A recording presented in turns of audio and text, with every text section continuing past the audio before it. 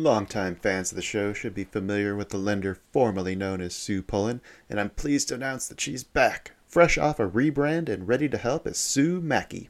Sue is a certified mortgage advisor at Fairway Independent Mortgage, an equal housing lender who focuses on finding the right product for you and your needs. She has over 20 years of experience helping thousands of homeowners. Whether it's purchasing, refinancing, or even a reverse mortgage, Sue will help. Sue's licensed in 36 states now, so reach out and let Sue Mackey it happen for you.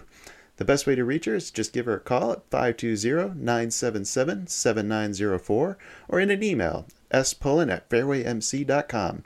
Fairway Independent Mortgage has an MLS number of 2289. Sue Mackey has an MLS number of 206048. That email again, spullen@fairwaymc.com, and that phone number is 520-977-7904. Shoot Sue an email and let her know she needs to update that address. What's so special about Hero Bread's soft, fluffy, and delicious breads, buns, and tortillas? These ultra-low net-carb baked goods contain zero sugar, fewer calories, and more protein than the leading brands, and are high in fiber to support gut health. Shop now at hero.co. You are listening to an entertainment program put together by a company called Financial Ineptitude. Anything said on this show is not an endorsement or professional advice. Would you really want to tell a court of law you were suing us because you thought taking financial advice from two idiots on a podcast put out by Financial Ineptitude was a good idea? Really? Clown hat smiley face. All right, hello everybody, and welcome back to the China Shop. I'm your host, was Kyle. Awful. Hello so and bad. welcome There to the we China go. Shop. I am your host, and joining me for today's midweek update is Eric from ES Invests. How are you doing today, Eric? Would it kill you to put a little fucking gusto in the intro next time? Gustra. All right. God damn it. I can't remember the name. Who are those two people in the fucking Muppets that are always criticizing everything? The two old guys in the box. Oh shit. That's who you remind me of. Statler and Waldorf. Yes, thank you. Yeah. Oh shit. All right. I was gonna say some more in the intro, but fuck that. What do we want to talk about today? I got some news stuff. I think you were watching NVDA as they were reporting as we're talking. Yeah, dude. So NVIDIA, they reported today after the close, which they closed at 305 and they're trading at 382. I love it when I pull up the chart and I don't even see where the price is because it's off the screen. It's massive. Holy Massive, shit. massive. What did they And report that was so great? Here's the funny part. The expected move was 19 points.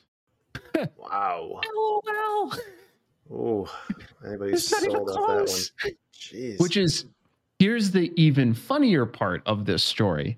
I was going to trade a short straddle, a skewed short straddle in NVIDIA for earnings. Mm-hmm.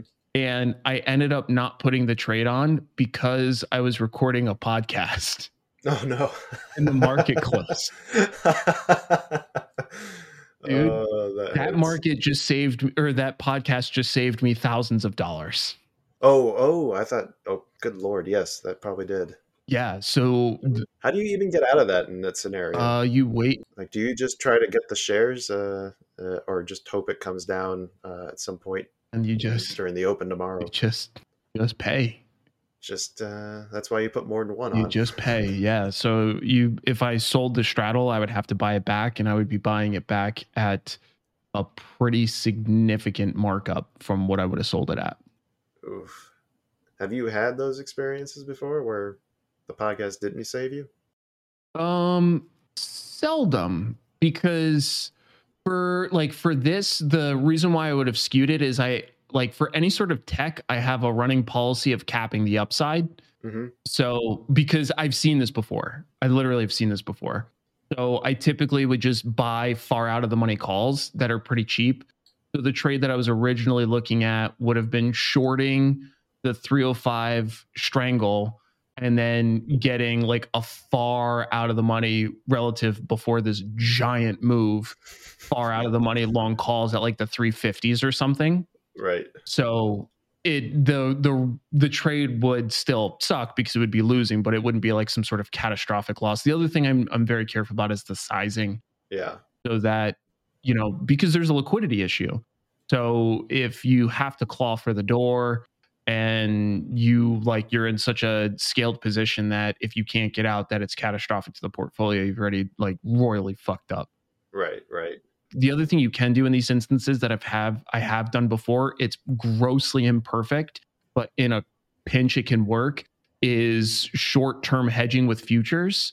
But you have to try to find something that's like as correlated as you can get, and it's normally not great, is really what it comes down to. Yeah. But in this instance, you could hedge via NASDAQ futures. Yeah. So, and that would have worked just, again, not great, but it would have been fine. Like the name of the game in those instances is just stop the bleeding. It's not, I'm going to turn this into a great trade. You're not trying to get out at a profit from when you're hedging. You're just trying to basically have a tourniquet to stop from having to amputate a foot.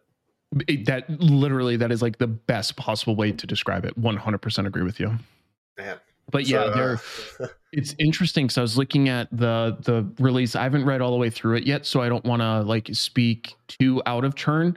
But the language generation AI is like a huge part of their business. So they're projecting a 64% jump in sales to try to get more processors out because of the technology. So it's exactly what you would expect to see. Yeah. Shit. So I wonder if Microsoft's doing well in sympathy, just because they own a large stake in ChatGPT, don't they? Or an OpenAI, the company that owns ChatGPT. Yeah, and Microsoft is up to 319 after hours from 318. Okay, well, not that much. That's super meaningful because Microsoft didn't report earnings here. So the fact that they're getting that kind of move after hours is massive. Like you can be pretty confident that tomorrow you're going to see follow through, because there was an expected move in Microsoft against the NVIDIA earnings, but it was only 273, the expected move in Microsoft. So the fact that it straight up doubled that as well, like it's a big move. Right. Yeah. Damn. I know. Really cool. So one last note on the NVIDIA thing. So they forecast an 11 billion in sales for the current quarter, which was above the 7.2 billion Wall Street was expecting. And it's the highest quarterly total ever for the company. Holy shit. Yeah. And so what percentage does NVIDIA make up of the NASDAQ now at this point? Because I thought I saw something saying like Apple, or I don't know if Apple is, there's like 5 companies that are like, that make the index, like it's extremely top heavy right now. And I'm sure this isn't probably going to help that. Yeah. So the NVIDIA is probably a third of Apple's input. So the biggest inputs are Microsoft, Apple, Google, and obviously those two combined is massive, by far bigger than Apple, and then Meta. And NVIDIA, I think, is about commensurate with Meta in terms of overall percent. But I can tell you right now exactly what it is because I'm kind of curious myself. NVIDIA actually shot above, 350, that number you're marking. That was above the all-time high. So it's trading $30 above that in after hours. That's freaking huge. It's like quite literally is a gigantic move. Do you have any plans on trying to take advantage of the increased volatility tomorrow? There won't be increased volatility, actually. So what'll happen after this release, especially because it's on such a rally, implied will plummet, realized is going to skyrocket. So the best move that I probably would play here would actually be to trade a short-term price mean reversion in NVIDIA to the downside. But that would be like a very, very, very short-term trade, like very short-term, like maybe a day or two. Yeah. That's kind of what I was thinking. And then you also have positive earnings drift that you have to deal with, which... Yeah, well, the thing is positive earnings announcement drift. It's important to note, like, it definitely would apply in instances like this. It's decreased significantly for liquid companies, specifically large caps. Like in recent studies, PEAT is contracted significantly for those kinds of companies. But I would be willing to wager that it would still exist in this kind of move where it's essentially like a 5+ standard deviation move. Right. So I do believe that with that kind of movement, it probably still would hold true, even though it largely doesn't anymore. But to answer your question, NVIDIA is 5.2% of NASDAQ. And I was wrong before, where Meta is 4%, so it's not commensurate. NVIDIA is larger than Meta, and then Google or Alphabet is that counting today, or is that before today? Before today. Okay. That's probably got up a few ticks. And then Alphabet combined, class A and C, is a little over 7%. So really, Google writ large would be the third largest. But yeah, NVIDIA is larger than Meta. There. Goddamn. All right. Well, there's a couple other stories that I wanted to dig into. I think if I had to choose one, though, I want to talk about this, since we're just talking about AI shit, this Pentagon explosion hoax that was going around on, was that Monday? Mm-hmm. Were you paying attention when that flashed? I mean, because not at all. Like all the major news organizations picked this thing up. The market spooked and tried to sell off, but immediately rebounded well before anybody could, come out and issue any retractions. I was just fascinated by the market's ability to basically call bullshit on this well before any of the, news agencies that were spitting out these headlines were able to get their shit together and fact check it. Yep. That's literally essentially in line with expectations. There's two really cool things about markets is they're predictive in nature, just in terms of economic functions. And I also think if you ever want to know the probabilities of things, you can always look at insurance charts. Mm-hmm. Between both of those, they will outright and outpredict any news source every fucking day of the week. It makes perfect sense. That's probably why people pay attention to options. It's literally like that's why that kind of stuff matters, is because you can tell a lot about things based on anomalous moves. It's one of the reasons why, you can tell before an earnings release, for example, if some of the information was leaked. You'll see it in the options. Mm-hmm. So there's a lot of really cool information you can glean from markets if you can learn to decouple it from all of the bullshit talking news. Right. Longtime fans of the show should be familiar with the lender formerly known as Sue Pullen, and I'm pleased to announce that she's back, fresh off a rebrand and ready to help as Sue Mackey. Sue is a certified mortgage advisor at Fairway Independent Mortgage, an equal housing lender who focuses on finding the right product for you and your needs. She has over 20 years of experience helping thousands of homeowners. Whether it's purchasing, refinancing, or even a reverse mortgage, Sue will help. Sue's licensed in 36 states now, so reach out and let Sue Mackey it happen for you. The best way to reach her is to just give her a call at 520-977-7904 or in an email, spullen@fairwaymc.com.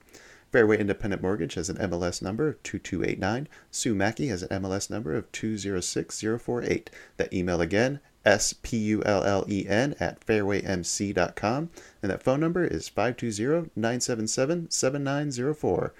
Shoot Sue an email and let her know she needs to update that address. At Parker, our purpose is simple. We want to make the world a better place by working more efficiently, by using more sustainable practices, by developing better technologies. We keep moving forward. With each new idea, innovation, and partnership, we're one step closer to fulfilling our purpose every single day. To find out more, visit parker.com/purpose. Parker, engineering your success.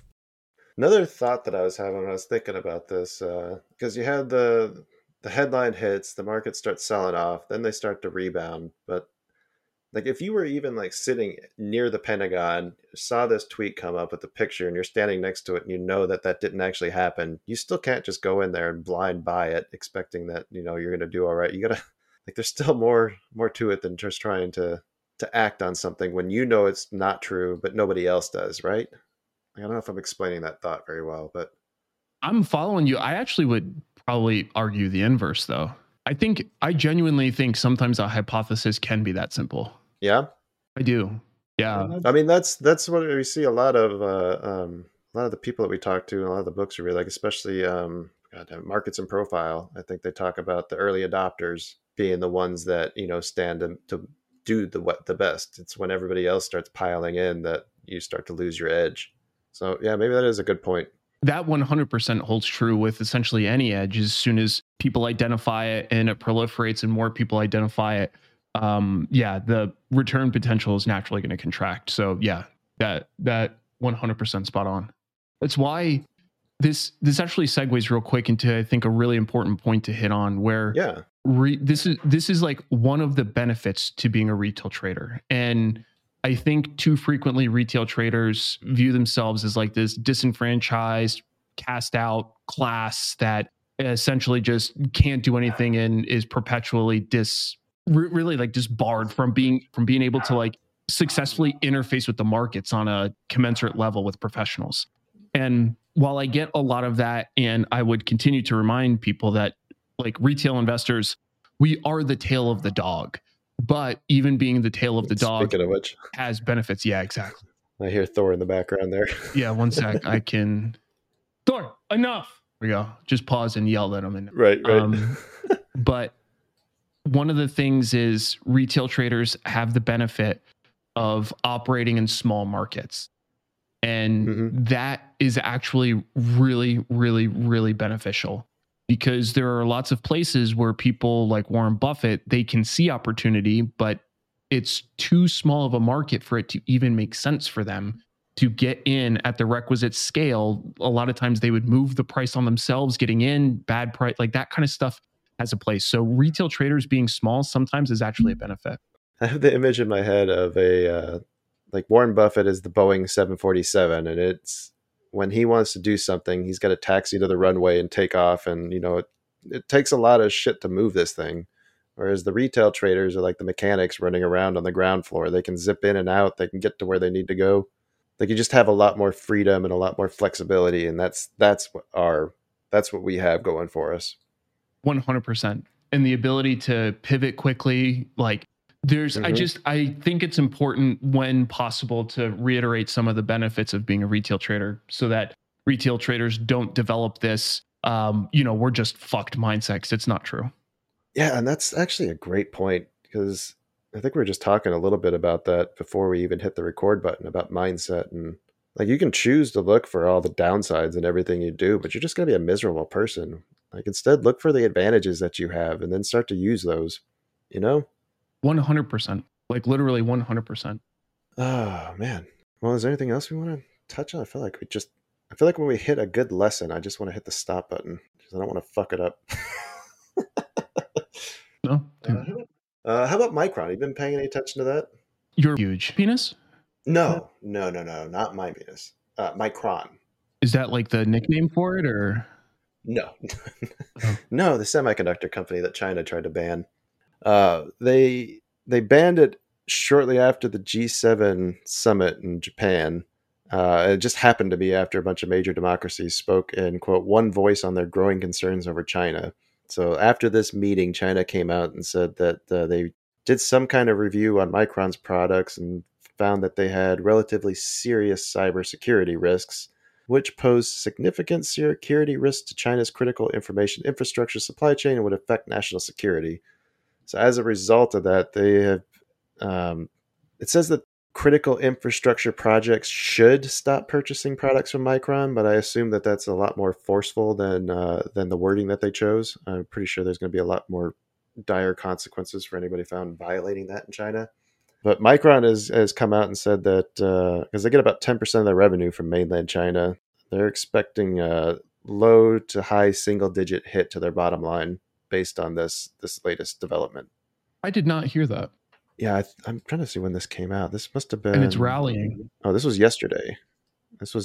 So I don't know if anything has happened since then. And Micron is rallying. It looked good today, and it's rallying also on NVIDIA's earnings, I bet. It's up Probably 69. Giggity.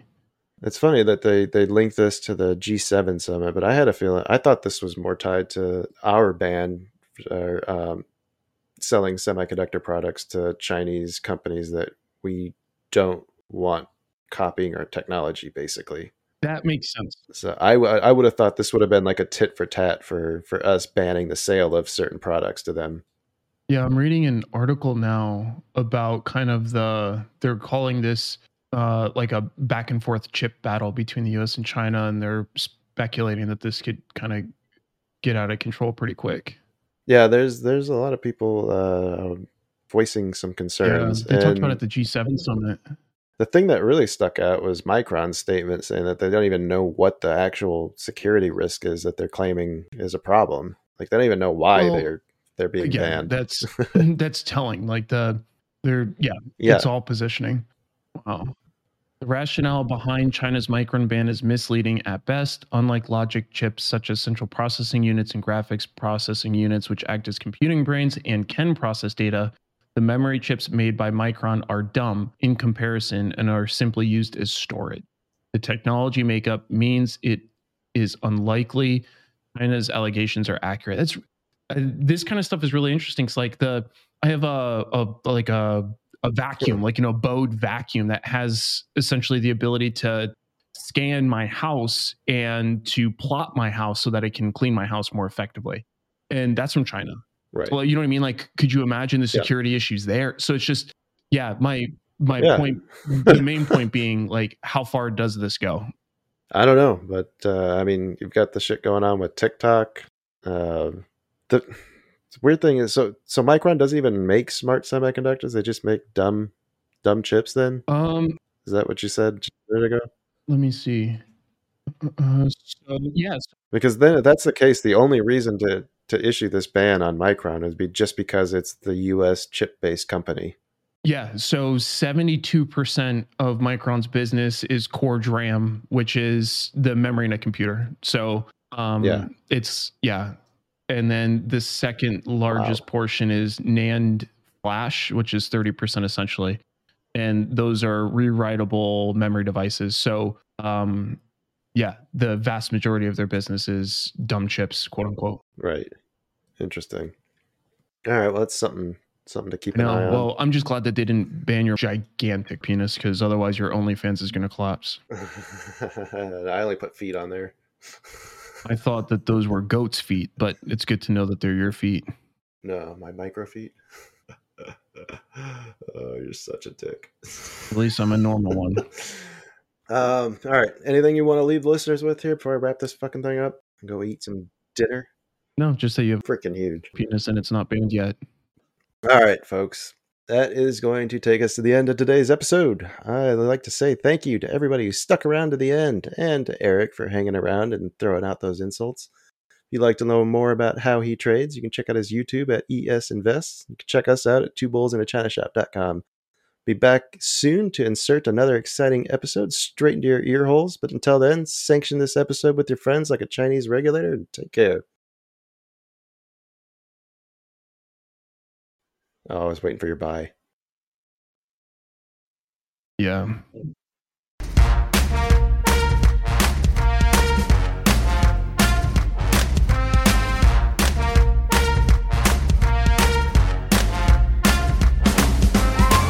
Two Bulls in a China Shop is an entertainment program, and all thoughts and opinions expressed in the show belong to the hosts and not of any company. They are not intended to provide specific advice or recommendations for any individual or on any specific security or investment product. It is only intended to provide entertainment about stocks and the financial industry of trading.